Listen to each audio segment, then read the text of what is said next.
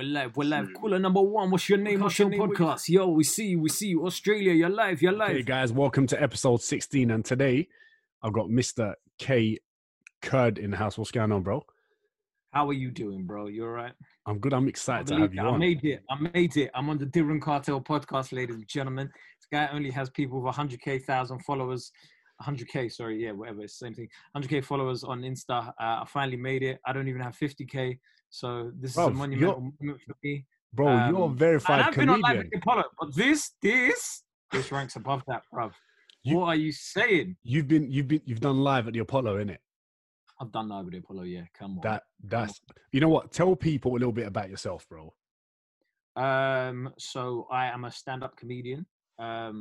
And yeah, I mean, what else do you want to know? That's literally it. I'm a stand-up comedian. I've done bits and pieces on TV. I recently write on a couple of things as well. But yeah, sick. He's an up and coming, the future, one of the best. Not even up and coming, bro. Man's here. You get me? No, you're here, but you're up and coming, gonna be one of the best, 100%. Because you're funny, bro. I love your content, man. That's why I hit you up. I love your content, and I relate to you so much because you're Kurdish. You're Kurdish. Yeah.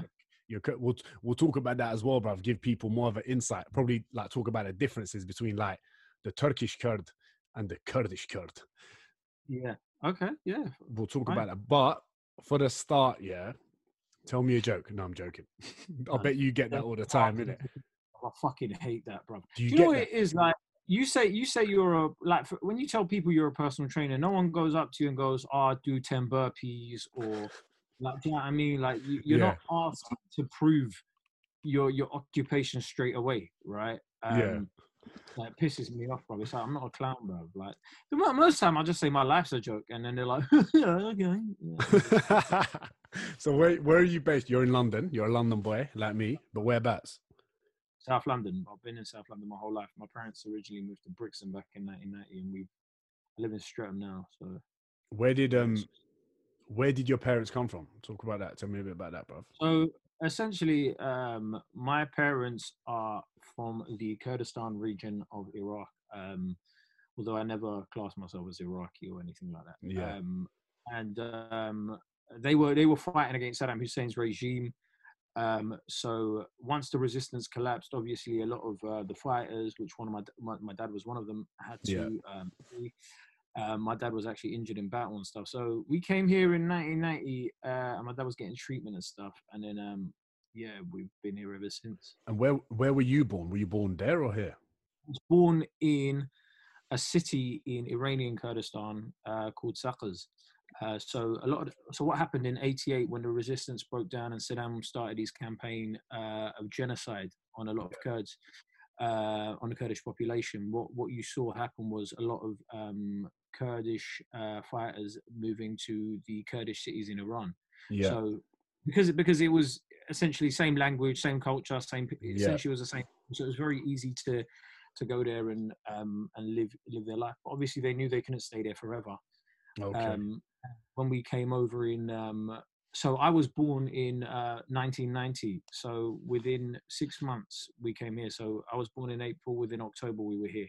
Yeah. So, and it was quite by chance actually, because at the time the British government were taking refugees from that area. So we came here by a plane and we landed at Gatwick Airport, and then subsequently. At the time, well, there still is. There's a Kurdish cultural centre based in Oval. Yeah. And at the time, what the government were doing was, because that was the only point of call for Kurdish people in this country, particularly from that region. Yeah. They liaised with them, and what ended up happening is we were all living in South London at the time, and then gradually people like move on to other places because they're like, yeah, this is dangerous. And my dad was like, I like it here. Have you got a lot of Kurds in South London? Do you know what? It depends where. Like there are some, but it's not a massive community, and if it is, it's very dispersed. Whereas, do you know what's mad? Have you ever I've been to America. I was invited to their Kurdish youth conferences a few years back, right? Swear down. So they've got like masses of the great thing about their community, Kurdish communities, is over there they're organized. So, but they're very much like we're American. are American, but like they're Kurdish. Do you know what I'm saying? So Yeah, like yeah, yeah. they're very patriotic on both sides, right? And I was introduced to I didn't know, but there was this massive Kurdish population in Nashville, Tennessee. Oh, swear. Like there's literally documentaries about it called Little Kurdistan. Like No way. Yeah, there's guys in Kurdish clothes driving on the highway and stuff. Like no way. So, like, yeah, country. They listen to country music, all of that, bro. Right? So it's crazy. Like when you go, there's such a strong community over there. Like in fact, that they like pulled up together all their money. They've got like their own businesses and stuff all in like around their own culture centers, mosques, and all of that sort of stuff that they've built around there, and they built their own little kind of like community over there. That's and mad. It's strong. They know each other, so that when they have like Nowruz parties, like Kurdish New Year and stuff, they're having off. It goes off. It's crazy. Like so, and it's mad. Like when you see that, and you're like, oh, like. Yeah, I wish we were that organized in other places, but yeah. But when did they get there? Because I feel like I'm like first generation. Yeah, so I think they got there in the 70s. I think families. Okay, got there. So they're a little bit ahead. Because whereas like my parents at the moment, like my parents speak Kurdish and Turkish, but I don't speak Kurdish. I only speak Turkish. But I feel like our generation will be able to do that if we want. Do you know what I mean? Because then we'll be there for longer. I speak Kurdish fluently, so I speak. Oh, sick! I read and write Sorani, which is my dialect. So you probably speak. My parents probably speak Kurmanji. Kurmanji, yeah, they speak a different dialect. How many dialects? Yeah. How many dialects is there? I don't even know, bro. So the two main ones are Kurmanji and Sorani. So with and then you've got like other ones like Luri and you know. In different places, like in Hodaman, like certain districts, you like different accents and certain different stuff. And plus, because Kurds are spread over Iran, Iraq, Turkey, and Syria, what you tend to get is certain words from those places seep into the language. So, like in Turkish, so like some Turkish seeps into Kurd there, in Farsi in Iran and Arabic in Syria and Iraq, but you know, even when you go from when you go from like my dad's village to like another village, the Kurdish dialect, they just change it up, bro. They just go with the flow. But I mean, I think a lot of it is to do with the fact that, I mean, for example, in Turkey, you're still not really allowed to practice your culture and your language. They're still very suppressed. Yeah. Yeah. So, like the other day, there was that Kurdish kid that was stabbed for listening to Kurdish music. Like, so you still got a massively segregated society in a sense, because even when you go to the areas that are most populated by Kurds, there's a lack of funding. There's it's broken down. You wouldn't. The government doesn't look after those regions. It doesn't look like Istanbul. It doesn't look like Ankara. It doesn't look like any of those places because they keep it impoverished for a reason. Because of course they know they don't, essentially they don't like the people that live there. And exactly. For you, for example, like where you're from, you know, you're from like Kurdistan, right? For me, it's like kind of fucked, because for people that don't know much about Kurdish people, this is actually a good podcast for you. But like, whereas you're like, I'm from Kurdistan. I say I'm from Turkey. I'm Kurdish. It's like when I'm in Turkey, even when I was playing football in Turkey when I was like 16, 17 and 19, I'm like the Kurdish boy there. And when I come here, I'm like the Turkish or Kurdish boy here. It's like, I'm like a lost soul, bruv. You kind of don't know what to say. Do you know what I mean? I think, I mean, for me, like it was always important for me for people to realize that I am Kurdish when I was when I made a decision to go into stand-up comedy, right? Because I didn't ever want to be that person that hid their identity and became racially ambiguous and whatever, because I feel it's important for although I see myself massively as British, don't get me wrong, because at the end of the day, I'm a Londoner, innit? There's nothing I can do to stop that. Like I grew up listening to hip hop from South London. Do you know what I mean? Like, of course. Do you know what I mean? Like all of that stuff is deeply embedded in me. But at the end of the day, I can't forget my roots. And for me, it was always very important to to become a role model, not even necessarily a role model, but to provide some sort of like hope for younger Kurdish kids when they go, oh, he's Kurdish. Like, he doesn't say he's anything No, else. well, you are. When I saw you, and when I saw your name, Kae Kurd, someone sent me your profile, a video that you made that I was like, oh shit, this video is so relatable to my parents. When you did that video about when you're talking to your parents, when you're reading the letter and stuff, that video that was so relatable to me, and I was like, fuck, I'm so proud of that, brother. Kurdish stand-up comedian. I was like, yes. This is it. I wanted people like yourself to be like, oh my God, I can say I'm Kurdish. Do you know what I mean? Like, because we've got him. Do you know what I mean? And not just me. I want there to be a whole heap of young Kurds, particularly in this country, that go, the same way you've got people in the Greek community, you've got the same people in like different cultures. Like Idris Elba will proudly say he's got like Sierra Leonean heritage as well as Ghanaian heritage, and people like John Boyega is very proud of his Nigerian heritage as well. I just wanted.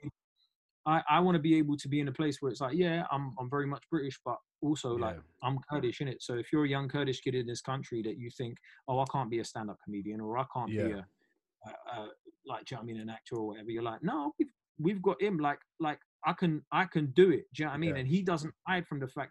And I know for a lot of people, I think for a lot of Kurdish people, particularly young Kurds, it is very hard to even just say they're Kurdish, because it's the answer that you give is a very political answer all the time, right? Yeah. So in order for you to tell somebody where, and I put this in my special Kurd Your Enthusiasm on YouTube, you can go and check that out.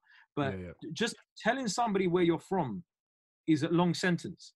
Like So I know for a lot of people, they just say they're Turkish and whatever, but they say they're Turkish or Iraqi or Iranian, whatever. But for me, I could never relate to that, because I was like, these people are killing my people on a daily basis. I've been on marches since I was 8-9 years old. Where same like, in London. I'm protesting this shit. Like, so at the end of the day, I can't say I'm with that, because I have more in common with a Kurd from Diyarbakir than I do with an Arab from Baghdad. Yeah, of Do you course. see where I'm coming from? Like, of course. So to say to myself, like, oh yeah, I'm Iraqi, it can't, like, I can't say that. I physically can't say those words for me. But then again, I understand I was in a position where I was raised by people that were firmly involved in the struggle. Do you see what I'm saying? Like, my dad is literally battle.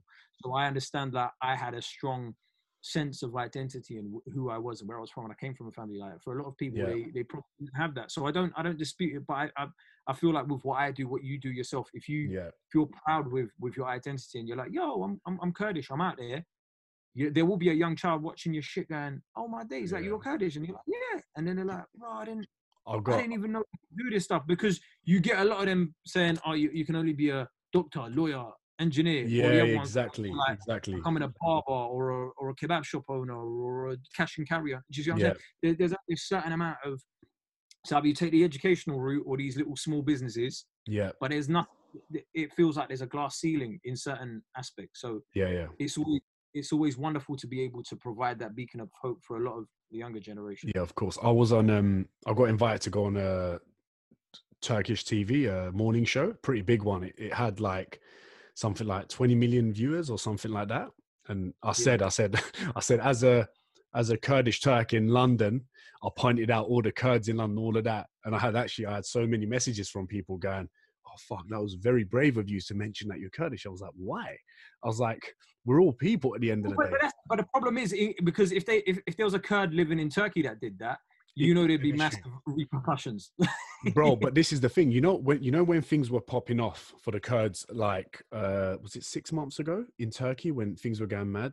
I mean, it's always popping off. Like right now, they're popping off. Yeah. By Kurdish cities in Syria, like Afrin. Yeah. But I couldn't. I said to my dad, I was like, Dad, I want to do a post about this to like help Kurdish people, maybe do like something with charity, do something. He's like, you need to understand that. He goes, you're probably not, your profile probably isn't big enough to make a huge difference at the minute, but it's big enough to get their attention. And if you want to see your grandparents and not get arrested going into Turkey, you got to be a little bit careful with what you say. And I'm like, fuck, this is so annoying, because I want to go see my family, but I don't want to go get arrested. Because, bro, if I want to keep my Turkish passport, I still have to do military service. You know that? Yeah, but you see, that's something I would never do. But I mean, I know. Yeah, of course, I know. I did. I like. So a few years ago, there was not a few years ago. We're talking about pre-Iraq war. There was no international airports in the Kurdish region of Iraq, right? So in Kurdistan, there was no, like, you didn't have the one in Slimani. You didn't have the international airport in Erbil. All you had was the route to get to there was either through Turkey or through Iran. Yeah. Now, I did that route twice with my parents, and I'd never felt so, like, do you know what? There's a like, if you look at a border between Turkey and Iraq, there's a Top Gear episode where they go through it. I see that. Yeah, I don't know which one you're talking about. Yeah, yeah. Jeremy Clarkson, James May, and Hammond, they're there, and they're talking about this is probably one of the most scariest borders we've been at. Yeah. And that's three white men saying that, right? That's three white men. Yeah. Because they hold you up for no reason. They hold you up for no reason. Yeah. They know who you are. They know why you're going there. Yeah. And I remember I'd never felt such a attack on myself or my family, like an attack on your humanity, right? Yeah. It was basic things, bruv. Like, they were like, oh yeah, we need to search your bags, right? Yeah. And like, they take your bag off you, and then they open it up, and then they just throw all your clothes on the floor. I know. Yeah. On the concrete floor, bruv. And they look at you like you're subhuman. They've got these rifles pointed at you and whatever. And what? Like, I'm like 12, I think, at the time. Yeah. And the next time we were like 15. And it's like, for you to experience that, you're like, why am I've got a British passport at the end of the day, right? Yeah. Like, I'm British, but because you know that my background is Kurdish, like, just mere thought of that, it makes you want to exercise some sort of power over me and make me feel like I'm a lesser person. And that it's hard when you see, like, you're with your parents and you're a young kid like that, and you're seeing them. You see your mum and your dad in that position. It's frustrating. And you know what? Similar things are happening in America now with, like, black people. Do you know what I mean? Well, of course. And but I mean, this is the thing, right? This is why whenever I see these atrocities happening in America and in Britain, it constantly rams home that kind of feeling that I've had. Do you know what I mean? You've had the experience. I've had 100%. Even, when I was playing football in Turkey, right? 16 years old, going for trials for, like, big clubs out there. And, like, they would ask me, where are you from, Darren? We're going to the mosque. Are you coming to pray? I'm like, no, I'm a Kurdish. I live here. I don't pray. Straight away. Yeah, and for division. People it's a different religion. Yeah. And I was like fucked in so many ways. I was fucked with being Kurdish. I was fucked with not going to the mosque, and I was fucked from my dad's political views, because my name in Turkish means resist, right? Diren. And I'm like, I've got it from so many angles. For me to even sign for a club is such a struggle. I'm going into the trial. The coach asks me, what's your name? My name's Diren. Straight away, he knows my dad's political view. Straight away. And when it comes to either thinks that he knows you're either Kurdish or a communist. yeah, exactly. And my parents, and they were political refugees. So my dad had to leave because they were fighting against fascism in Istanbul. They used to have gangs that used to fight against fascist gangs. My dad was arrested when he was 18 and got tortured under a school for a month. He was missing, and no one knew this. And obviously I wouldn't have been around if that happened. But if I remember my grandma telling me, like your dad went missing for a month. We didn't know if he was alive or not. And he comes out, and they tied all the 18-year-olds up that were kind of left wing. They tied them all up, and they used to make them listen to the police torturing their elders for a month in like water, and like under a school with water and just dark, all tied up. That sort of fuckery is like, and that's why when my dad, when someone gets aggressive to my dad, right, in London, and you get these youths going mad, my dad's like, I'm like, Dad, calm down, please, because. Well, this is it. Like Yeah, and you don't understand the post-traumatic stress disorder that your parents have probably had to go through. Like like my dad to this day, if you drop a pot or pan or whatever, and there's a loud sound, and he's like, "What the fuck are you doing?" kind of thing, because it's like you. It's hard for you to envisage what they've been through. Like I know my dad probably seen. I know for a fact he's seen his best friends die. Do you know what I mean? He said when they were fighting, when they were like part of the armed struggle, he's like they joke about who'd die first. He's like, you're gonna be martyred first, and he's like, nah, you're gonna be martyred first, and whatever. No and it's like, way. yeah, that's because mad. Like they literally. So the name for fighters that they had was Peshmerga. Okay. So it means those who face death. Pesh, like in front of. Yeah. So there was like those who are in front of death. So they literally didn't believe they were going to survive, but they were so committed to the cause. This is why I often find it funny when I tell people, right? People often like, "Oh, what do you think of what do you think needs to be done in order to tackle, for example, police brutality in this country and further around the world, like America and what's?" And I always tell people, like, the solutions are uncomfortable. The solutions are madly uncomfortable. Like, you've got it will involve like possibly putting your life at risk. It will involve a lot of this stuff, and for a lot of us, are we down for that? Like, do you know what I mean? Like, are you prepared? Do you believe in a struggle that much for you to leave your friends and family and whatever, and possibly even the chance to have children, do you know what I mean? Like, grow to old or whatever. To give up your luxuries, bruv. To give up your luxuries, all of that. Believe in this cause so much. And it is a hard conversation for a lot of people to have. That's why when people try and say, "Oh, you do a bit of activism," I'm like, bro, don't call me an activist. Like, real activists dedicate their life to this stuff, right? Me telling jokes on stage about where I'm from is not activism. And I know people go, "Yeah, but it's still something." Like, bro, do not get it misunderstood. It's not. It's different. It's very different. It's like right now, like when you're seeing the protests for Black Lives Matter in America and whatever, like if you look a few years back when they were protesting in Ferguson, a lot of those protesters ever since then have coincidentally all died. Oh, okay. Suicide or died in accidents and whatever. And it's like, I'm not saying you're not saying nothing, but I hear what you're saying. But I mean, you've got to understand, when you put yourself in that sort of position, it's going to come with risks. Yeah, I think I get like when I talk to people about that as well, and especially when people see my Instagram, they see me doing like funny videos and they see me doing fitness videos and all of that stuff. And when I talk about politics with them one-to-one, or even my last podcast, I spoke about like racism and all that stuff with someone else, they were shocked with my knowledge on it. And I was like, I'm not, like you said, an activist, but you live through your parents' experiences just like I have. You've heard them speak about it, they've told you about it, and it's weird. It's like even you going on protests at 8-9 years old or whatever. Do you know what I mean? Like, you've been embedded within that struggle. Yeah, of course. For a very, very long time. Bruv, it's in my name, bruv. Resistance. It's in my name, bruv. Do you know what I mean? So it's mad. It's like, or not, like, just your mere existence is political. Like, whether you like it or not. Like you having to tell people your identity. It only takes you meeting a Turk in London, for example, and they go, "What's Kurd? Kurds don't exist." You end up in that sort of debate. Not this. Do you see what I'm saying? But that's why.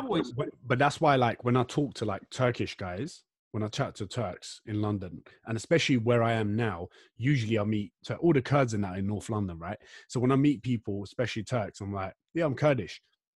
But with like anyone else, my entry level is Turkish, and then I talk about being a Kurd. But with Turks, I'm always like, "Yeah, I'm Kurdish. My mum's from here, my dad's from here." And it's good to make that clear on the get-go, because it doesn't allow them to talk shit, because if they did, then I would be fuming. Do you know what I mean? And then it always ends up in some madness. The most racism I've experienced in this country, because people always bang on about it. I mean, don't get me wrong, like, this country has its own race issues as well, but the most racism I've experienced in this country has been from Turks and Arabs. Oh, that's my experience in the country, particularly. Like, even when it would be spiteful. They would say spiteful things. Well, bro, like as an example, like when I was 15, I went to A&E. I was playing football. The ball hit my finger, and like I think I damaged a tendon or whatever in there. I went to A&E, and a doctor was an Egyptian guy, and he was like, "Oh, you lot Kurds, what's that? You lot fire worshippers? What this, that, the other?" Like, and you're like, bro, like I'm 15. I'm here in A&E. Like, yeah. What's your beef, bro? Like, yeah, but that's the thing though. He has to talk to a kid like that, trying to like yeah, demean you or whatever. He's like, what's your name? Where you from? Kind of thing. Oh, what's that name from? Oh, like these aren't questions that doctors should be asking someone. Yeah, Do you see what I'm coming from? Like, yeah. like in order to fucking dent your confidence as a young man while you're in A&E, where you're probably, I mean, come on, like it's not like I had a life-threatening disease or whatever, but it's like you're vulnerable in those situations, especially when you're alone. Yeah. But you know what? It's mad. Like in England, if it was an English person, you wouldn't have to worry about that. If it was an English person, you wouldn't worry about that. But if it's someone that comes from that region where there's so much happening, you know they're asking for a bad reason. You know what I mean? And it's funny because they will, isn't it mad? Like Muslims talk shit about Muslims, and it's like even worse over there. And the way they go on, whatever he's asking you there, he would probably hate you more than, if he is a racist, would hate you more than he would hate an English kid coming in. He would treat the English kid like his own, but then someone that's next door neighbor to his country will treat him like shit and interrogate him. It's fucked, isn't it? But even like, I think, like, I don't know, you tell me what you think. I think compared to America, with the police and stuff in the UK, I'm not saying it's perfect, but I actually think when people complain about the police in the UK, I'm like, bruv, I've seen police all over the world. We're lucky here compared to. Well, I mean, I think the thing we're lucky about is the fact that they don't have guns. That's the only thing we're lucky about. Otherwise, I mean, it's not to say that it's not to say that they don't have their own issues as well. I mean, I don't know if you saw on social media that there's a whole list of black people that have been mistreated by police. I mean, we don't even have to go that far back. The vilification of Mark Duggan and the way that sparked the 2011 riots, like, and that was when police had guns. Yeah. Oh, okay. I'm coming. From? So you're saying with the gun, there's that element of power, that power trip. Well, it's essentially police officers are often afforded the luxury of, they pulled the trigger because they were panicking or they were following an order. Remember Jean-Charles de Menezes, the poor Brazilian guy that got shot in Stockwell? Stockwell Station. There's a mosaic outside the station of his face to this day because he was shot wrongfully by police as well because they thought he was a terrorist when he wasn't. And it's like the fact of the matter is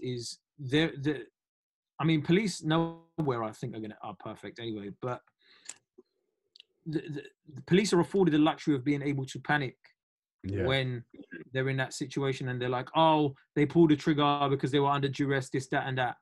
Yeah. But they expect you or somebody else to be absolutely calm when you've got a gun in their face or whatever, right? And you know what? Just the mere sight of authority can be intimidating. Now, that's not listen.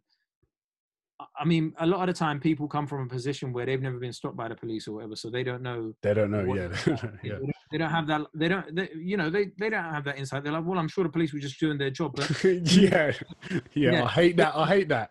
No, they wouldn't think that. No. That interaction with police, you would never. Do you know what I mean? You would. You're like, well, what was the guy doing? Like, they often end up blaming the victim or whatever, but you don't.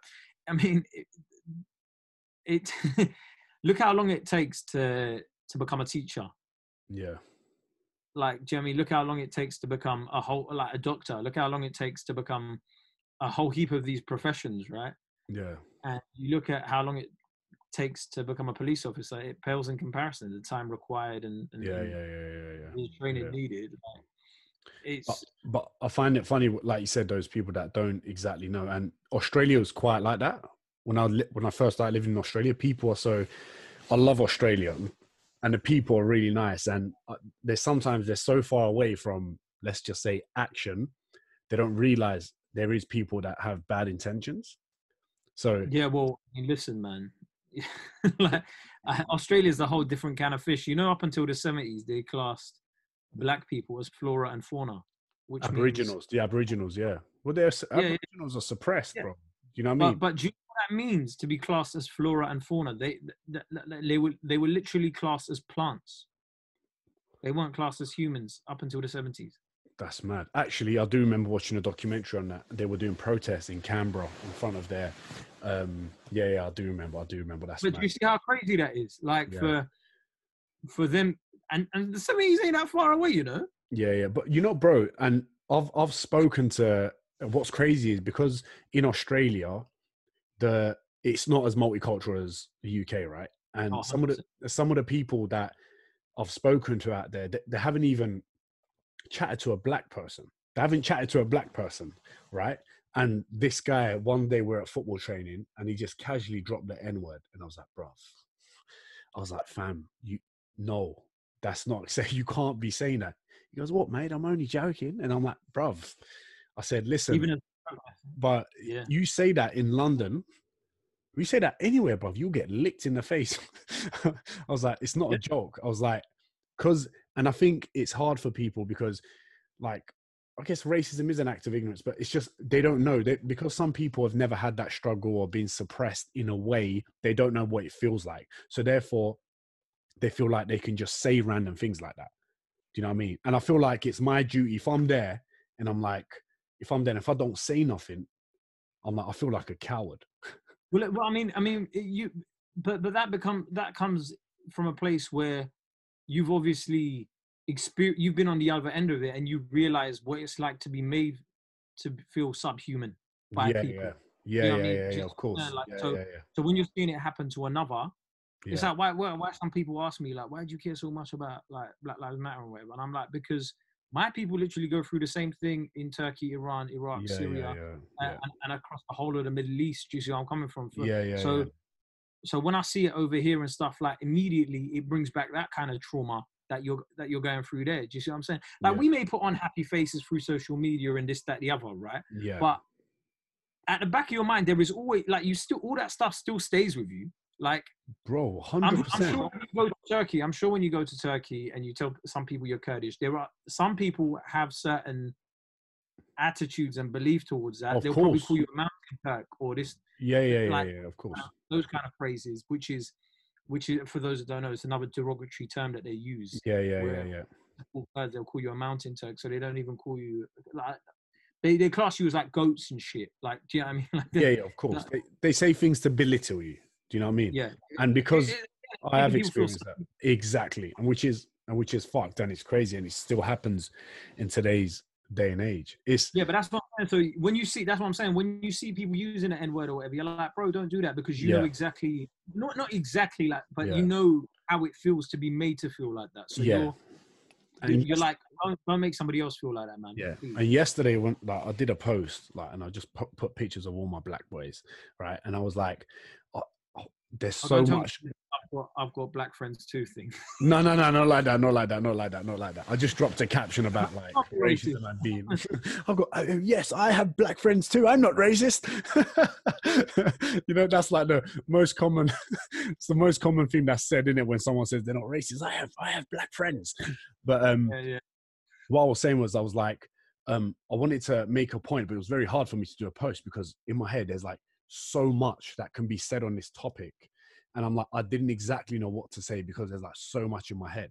But even the whole, like, everyone going Blackout Tuesday or whatever, I don't know if I don't know who started that. I don't know exactly why that happened. Because in my head, I was thinking, all I could see was in my head, I was like, I get that. From my understanding, bro, it was started off by two black women in the music industry, and it was an idea for the music industry to go on pause, to use that day, not to have like essentially a day off, but to not post anything self-promotion wise, but to promote the black struggle and for people to educate themselves and send each other links and stuff about that, right? Yeah. I think what it then turned into was like people putting putting black squares over the whole Black Lives Matter hashtag, which ended up like blocking out the content that should be seen. Yeah, and I think from my point of view, what annoys me about a lot of social media activism is it becomes trendy for the minute. Yeah, and a lot of it is people satisfying their own conscience. Now, I spoke about this in my last special. People sit there, they do that, and they go, "Oh, great, I did something," and it's like, well, did you? Like, apart from you telling yourself I've done something and you satisfying your own conscience, have you actually enacted any sort of change? Now, and I felt for a lot of people, a lot of celebs and a lot of brands that did it, it made them sort of absolve themselves of any responsibility. It made them feel like, right, we've put this up, now we're cool, we're fine.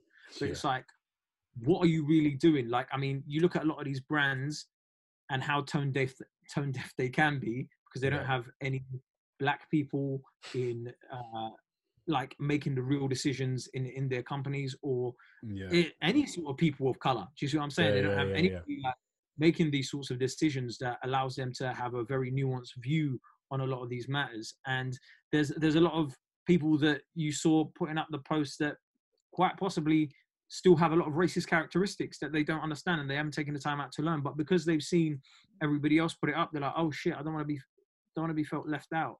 I mean, we saw when they had the blue for Paris. No, for Sudan. Remember for Sudan? That was for Sudan. Yeah, sorry. And they had the yellow ones for Rojava, for Kurds. Yeah. And it doesn't do anything. And then even when you had like the Je suis Charlie ones, when they had the French flag for the French embassies, for the French terrorist attacks and stuff. Sorry. Yeah. When you saw that stuff, it's a very nice way of saying, "Oh yeah, well I did my bit. Look at that, I did my bit, and now like let's go back to normal." It's like, and again, we can see like in this country over the past month or so, and even longer, where people were clapping for the NHS every Thursday. Yeah. But at the same time, the government announced there's going to be a public sector pay freeze, which means that nurses won't be getting a pay rise. So it's like, what we're doing is happening on one hand, but what we're doing in action doesn't correlate. Doesn't go hand in hand. Yeah.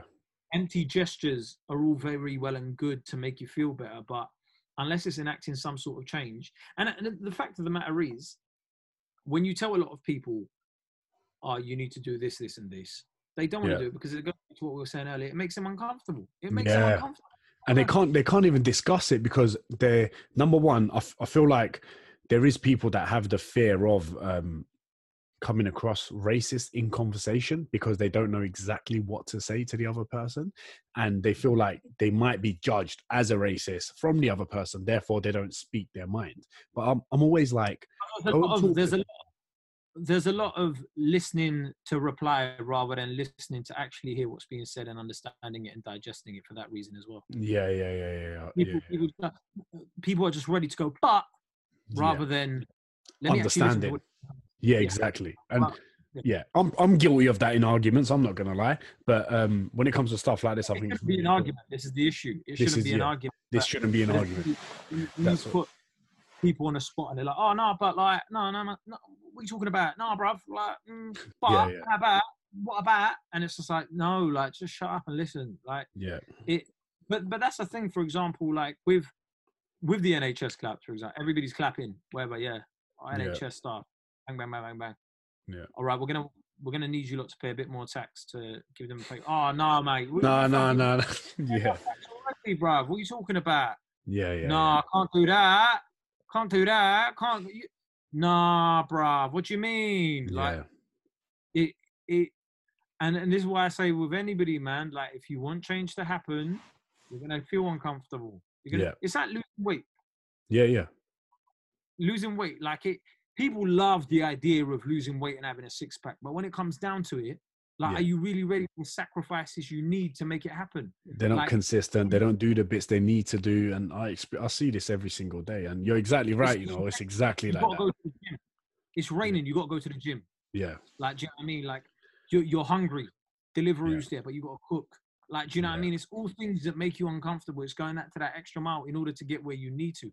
And a lot of people, you can tell by the decisions they make in their daily life, they're never ready for that. They're not. No. Like, I mean, this whole, bruv, they started a whole movement saying being fat's okay, just because they're gonna be.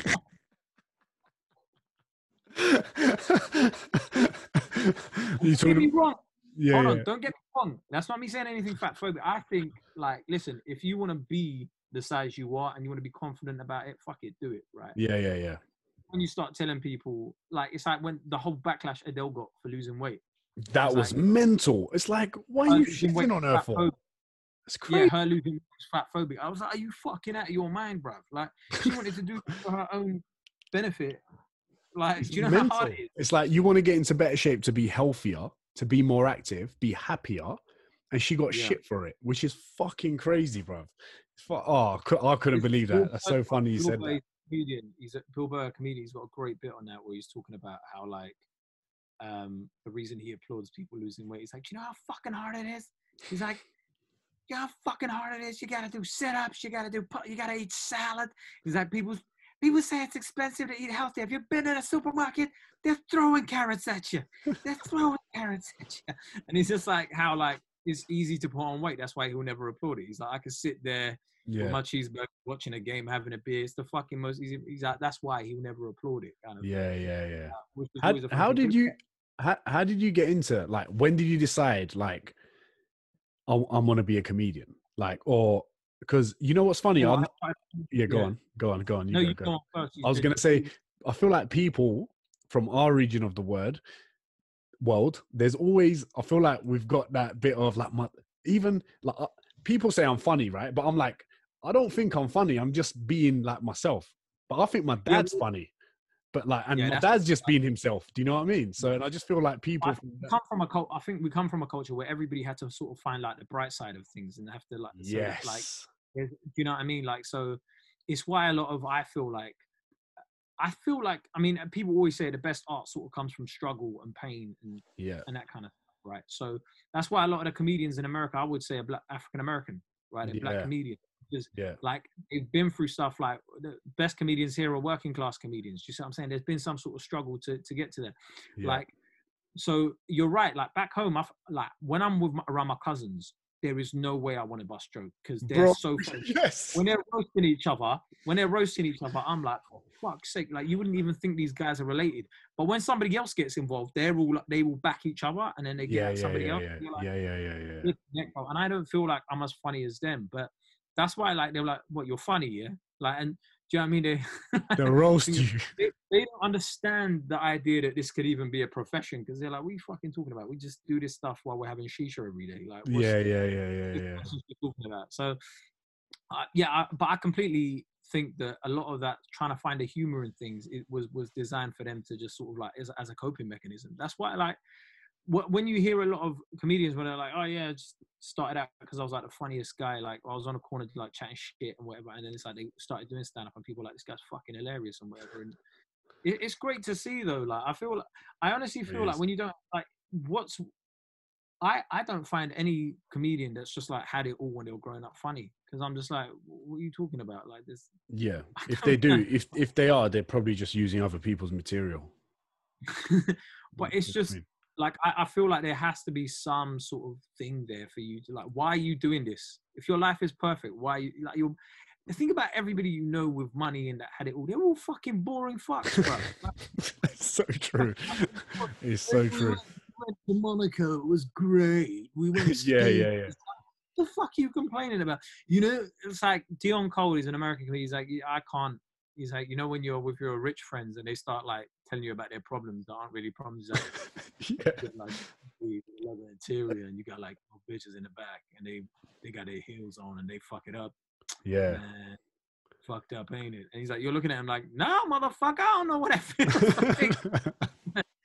And it's the same thing. Do you know what I mean? Like there has to be an element of relatability there, and we sort of use that. And the reason I got into comedy was I was always just funny around people. I think when I was younger, I was fat, right? Yeah. I was like, I probably still am. When I was through secondary school, I was fat in it, and like I had to find a way for people to because I was never the best at sports. Like, listen, I was all right at football to the point where it's like, yo, stick me in defense. I'll come out.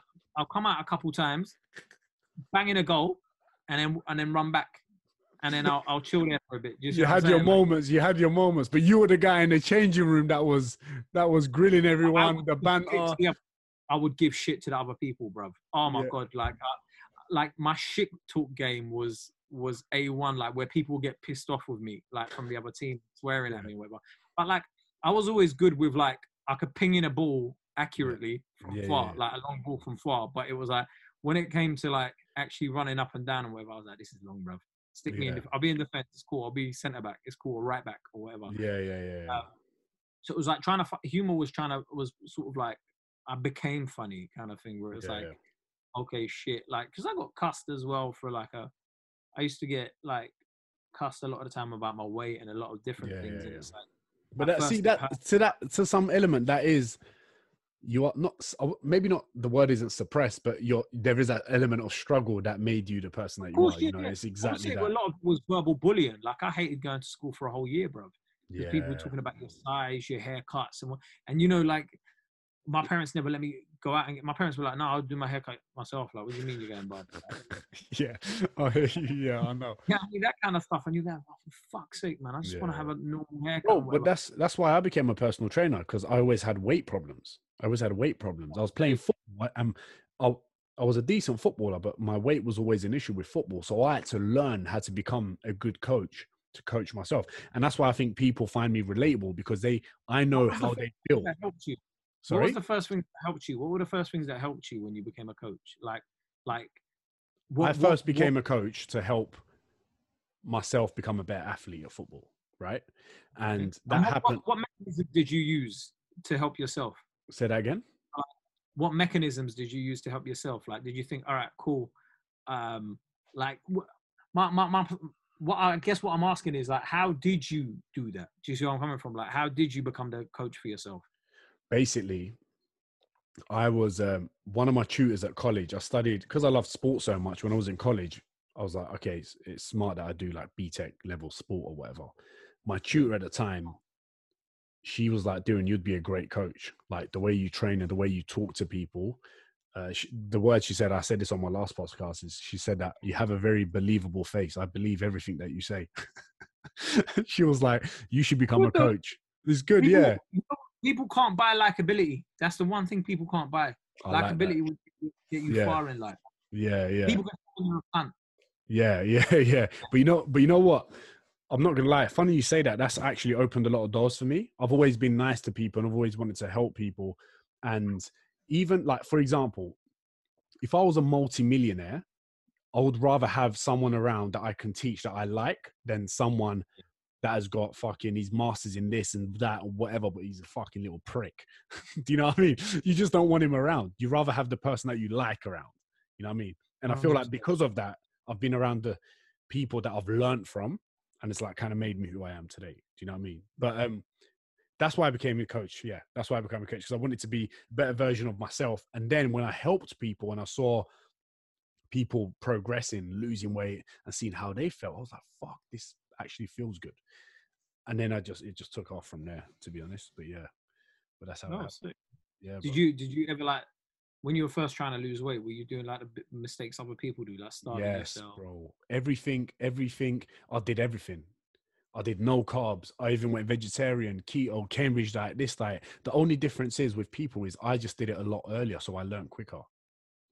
So that's why when people are going through those things and when they're telling me about it, I know. And I'm like, and do you also feel like this? They're like, yeah, how do you know? And I'm like, because I fucking did it.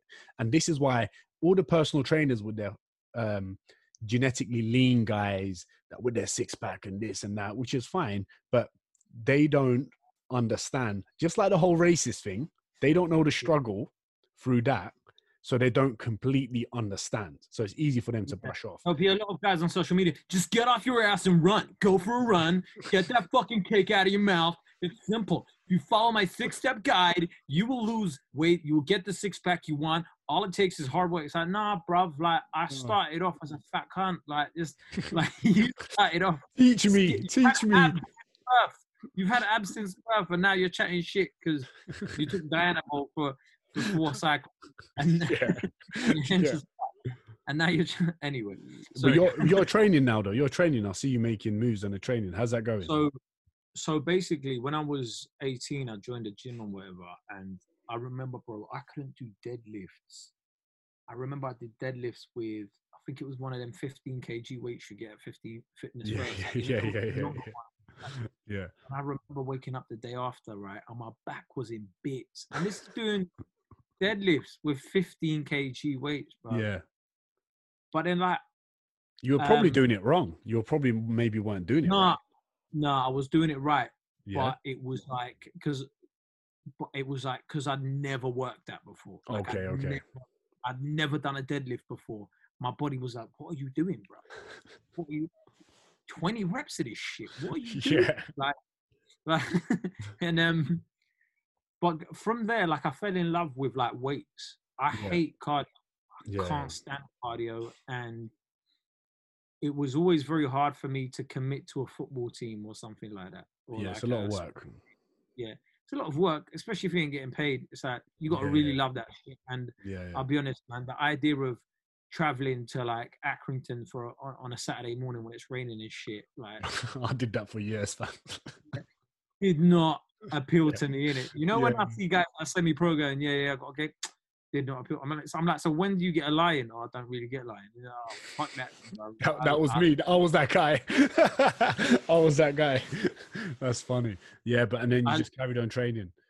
So I just carried on doing weights and stuff. So like at one point I was deadlifting I was squatting 160 kg. I was deadlifting like about the same amount and stuff as well. And I was sick. I was strong. And then I was like, why am I trying to like use all this? I think at one point I got injured in it. Like I twin something on my back in it. And I was like, what am I doing this for? I'm not competing. Yeah. Competing, like I'm not getting paid to do this or whatever. Why do I care so much about this shit? So then, like I literally go to the gym now as a mental health thing. So like, I don't care how much weight I'm carrying or whatever, but I'm like, as long as I'm maintaining where I'm at and I'm getting there, it's cool. During lockdown, it was the hardest transition for me to make, right? Because I went from someone that's used to banging weights 5 times a week to like nothing. Doing band workouts at home. Bands, man. Listen, resistance bands are the Gucci belt of the fitness industry. They're flipping. Everybody's got a flip. Why have you got a resistance band doing squats? Why have you got a resistance band doing squats and press ups? I still don't get it to this day. Like, all it is time under tension, and you lot are adding next dimensions to it. Like, you get this resistance band and you use it to do your pull ups. It can increase it. Man can't do a pull-up. I'm seeing people doing pull-ups with all this shit. Get the technique right first, and you just added in resistance. I see people with 3 resistance bands sometimes while they're doing a squat, you know. Do you know how much that jars me? I'm like, just do 10 more. Just do 10 more. Just do 10 more with the right technique rather than adding these nonsense bands to you. Anyway.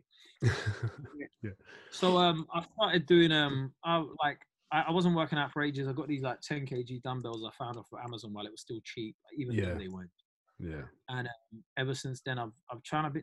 It's hard, man. Like when you're trying to do 100 push-ups just to get your chest to feel something. Some pump. When you're trying to, like you can't, man. Like I've got the body of a stay-at-home dad right now. It's long. Like I look like I'm on nappy duty at 6 a.m. with no kids. Yeah, it's like my arm is literally straight. Like, you can't see a muscle anymore. Like it's ridiculous. Me, I used to have big arms. And it's scaring me, man. But you'll be back to normal soon, and you'll be fine. Anyway. Yeah, muscle man. But the good thing is, bruv, fam, listen, you don't have to be in shape. You're a funny guy. You're a comedian. No, but I do. I want to be topless on stage. Like they.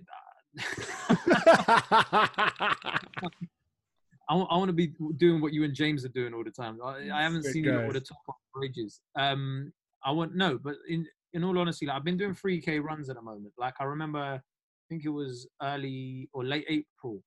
Someone tagged me in one of them 5K challenges, right? And I did 5K. It took me like 33 minutes, right? And I was like, shit, bro, what am I running for, right? Because I still hate running, right? But I've been doing this 3K run business for about 2 or 3 weeks now, and I'm doing it like 4 or 5 times a week. That's good, bro.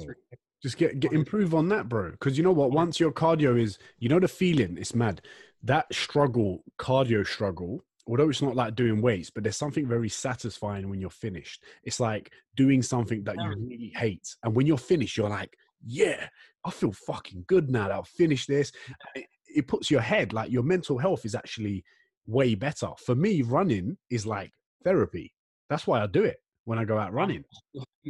For me, it's like torture, in it. So like I'm doing 3 days, right? And every time I finish, I'm like, and do you know what? Like this week, I was running in the heat, and my times were getting worse and worse every day. And I was like, what the fuck's going on? This is meant to be easier, not harder.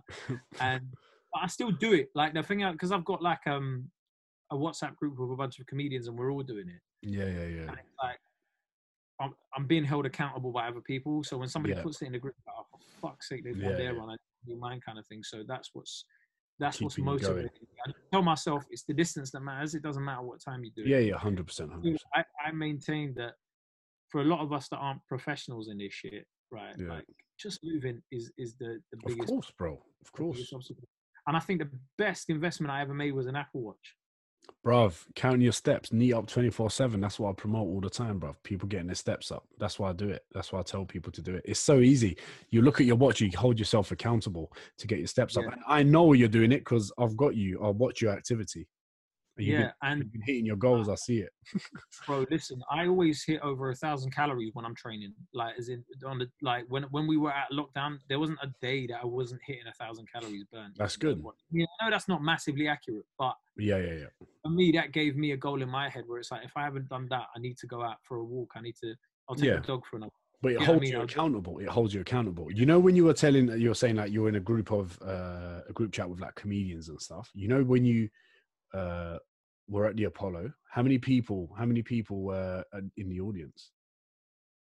It's the Hammersmith Apollo is about, I think it's like 4,500. But I think that's amazing. Yeah, probably like or 3,500, something like that. It was thousands of people. Thousands of people, which is fucking crazy. And I'm assuming you would have met. Was that your first big thing? And you were like, "Fuck, this is crazy." Like, what was that moment for you, being a stand-up comedian? So, it's crazy, right? Because I think a year and a half before that, or probably a year before that, I was thinking of quitting. Okay. I was like, do you know what? It was so funny because, like, I think for the last series of that Apollo, I was told I wasn't ready for it. Okay. Right? I was told I wasn't ready for that. And when they say they're not ready for it, just means, it doesn't mean that. It just means, no, we don't want you. We don't want you for now. Yeah, exactly. Yeah, I hear you. And I was getting told this by a lot of other TV programs and stuff, and I was like, what the fuck am I doing this? Like, because I'm going out every weekend in comedy clubs, and I'm doing better than these people that you're having on these shows or whatever, right? Yeah. Not that it's a competition, but it's like, I'm happy for them, but like, come on, man, don't try and, I'm not a dickhead in it. Don't tell me I'm shit. What is there, like a scout? Is there like a scout that says, I'm taking you to Apollo? No, I mean, it's let me go through it and I'll tell you. Okay. Right? So basically, the way people sort of like gain notoriety in this country traditionally through stand-up comedy is going to the Edinburgh Fringe Festival. Yeah. And then taking a show up there. So you take a show up there and you spend 10 grand of your own money for like the venue, accommodation, everything while you're there, right? Yeah. And like a handful of people have a successful year there, like where they'll get like in the newspapers, this and that. And usually the TV industry looks at that and goes, oh, they're the guys that are the best. The issue with that is there's a massive issue with accessibility of the Edinburgh Fringe Festival. Like a lot of my friends had no fucking clue what it was. Yeah. Like a lot of working class people, or even some of my middle class friends, didn't know what the Edinburgh Fringe Festival was. So you get very middle class audience, very Radio 4 that go up there, and they probably don't understand some of the stuff you're talking about or whatever. Yeah. Right. So for I think a lot of people, like, and I remember telling my friends to come up, and they were like, like the prices over there, they increase fourfold while the Fringe Festival's on. Yeah. Because it lasts for a month, right? So okay. I remember telling my friends to come up, and they were like, "Bro, they're saying it's like £250 to stay at Travel Lodge for one night." Like, yeah, that's for your people to come up there. That's expensive for a week for the money that I'm spending to come and see you for like a few days, right?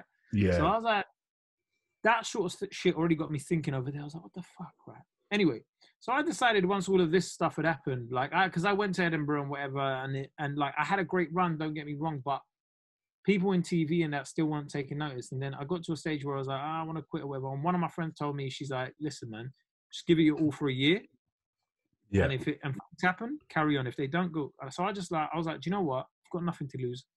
I'm gonna film a special and I'm gonna put it on YouTube. Yeah. Start a podcast and whatever. Started a podcast with a bunch of other comedians called Quotas Full. Yeah. That was doing really well at the time. Film our own special, sold out the live show for the podcast, released the special. The special went and did mad views. I think now, like, it's not even been a year yet. It's coming up to a year. It's like close to 100K views. Sick. Yeah, and all of this sort of stuff, like, and that was like without any PR, without me pushing it to any, like, it was just through word of mouth. It got that to that. Yeah.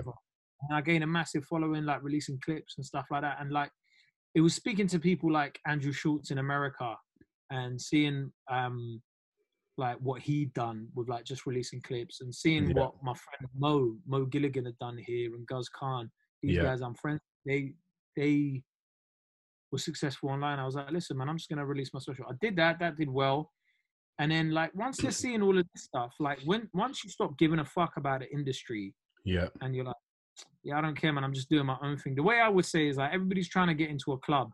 Meanwhile, you're across the road with some rum punch with a little stool set up, and you got a little box, and you're setting up music, and then everybody in that queue sort of going, oh, hold on, wait, what's going on there?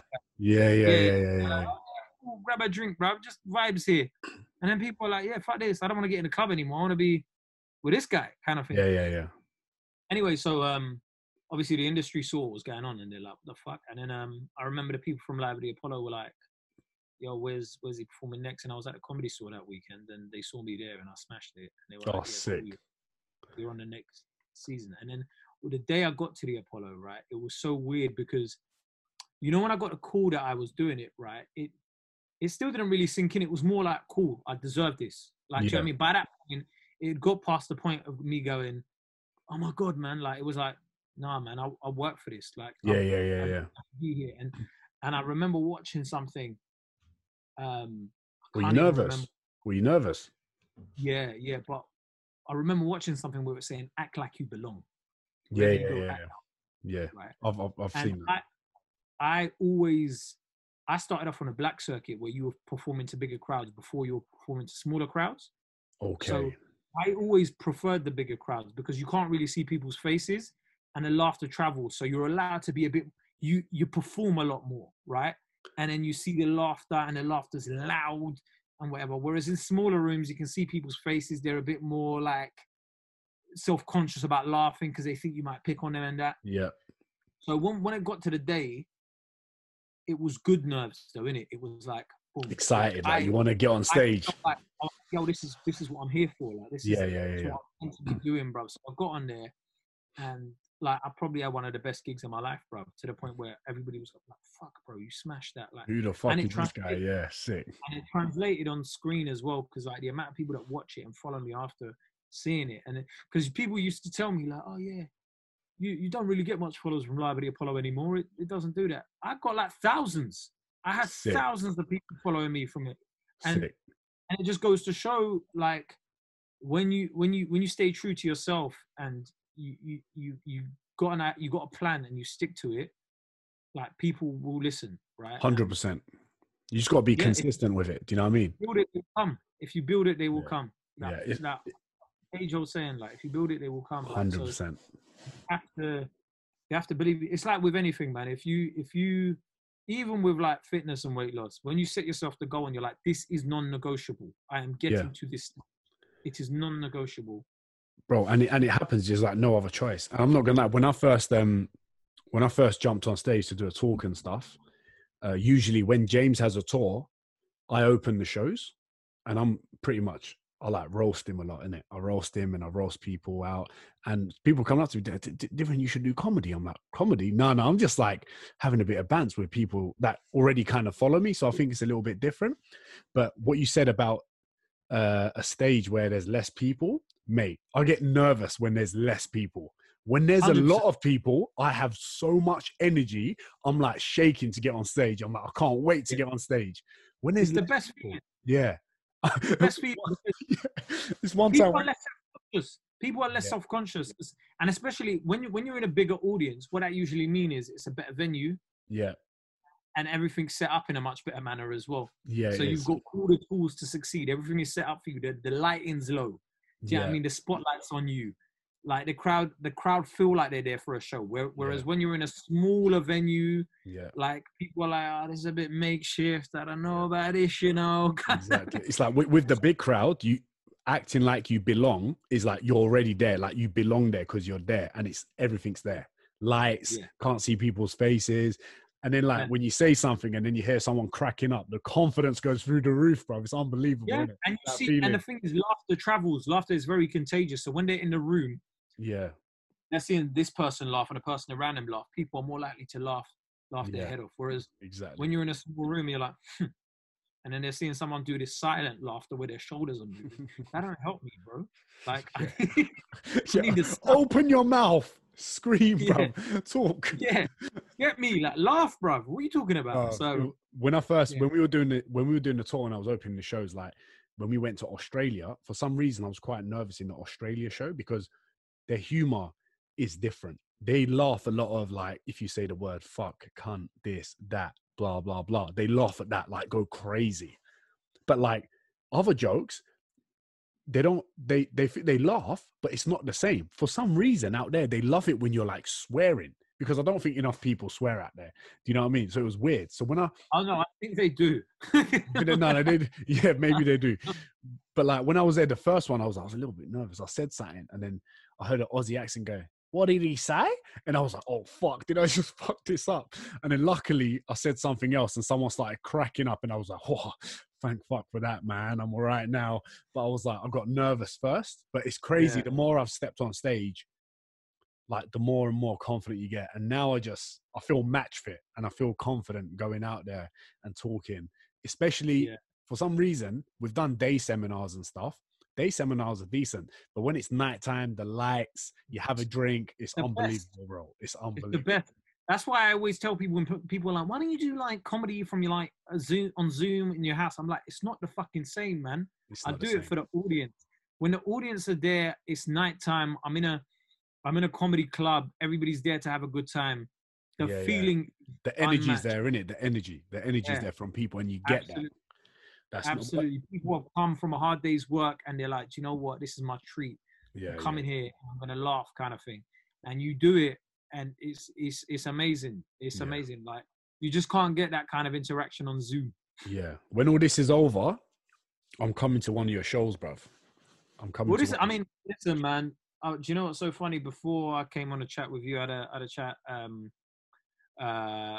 with my management, and it's about even the live circuit reopening again. Because for a lot of comics right now, or not for a lot, all of us, like the live comedy industry is just shut down because there's completely and I had a tour booked in for October, and it's looking highly unlikely, I think, at this stage that it can go forward.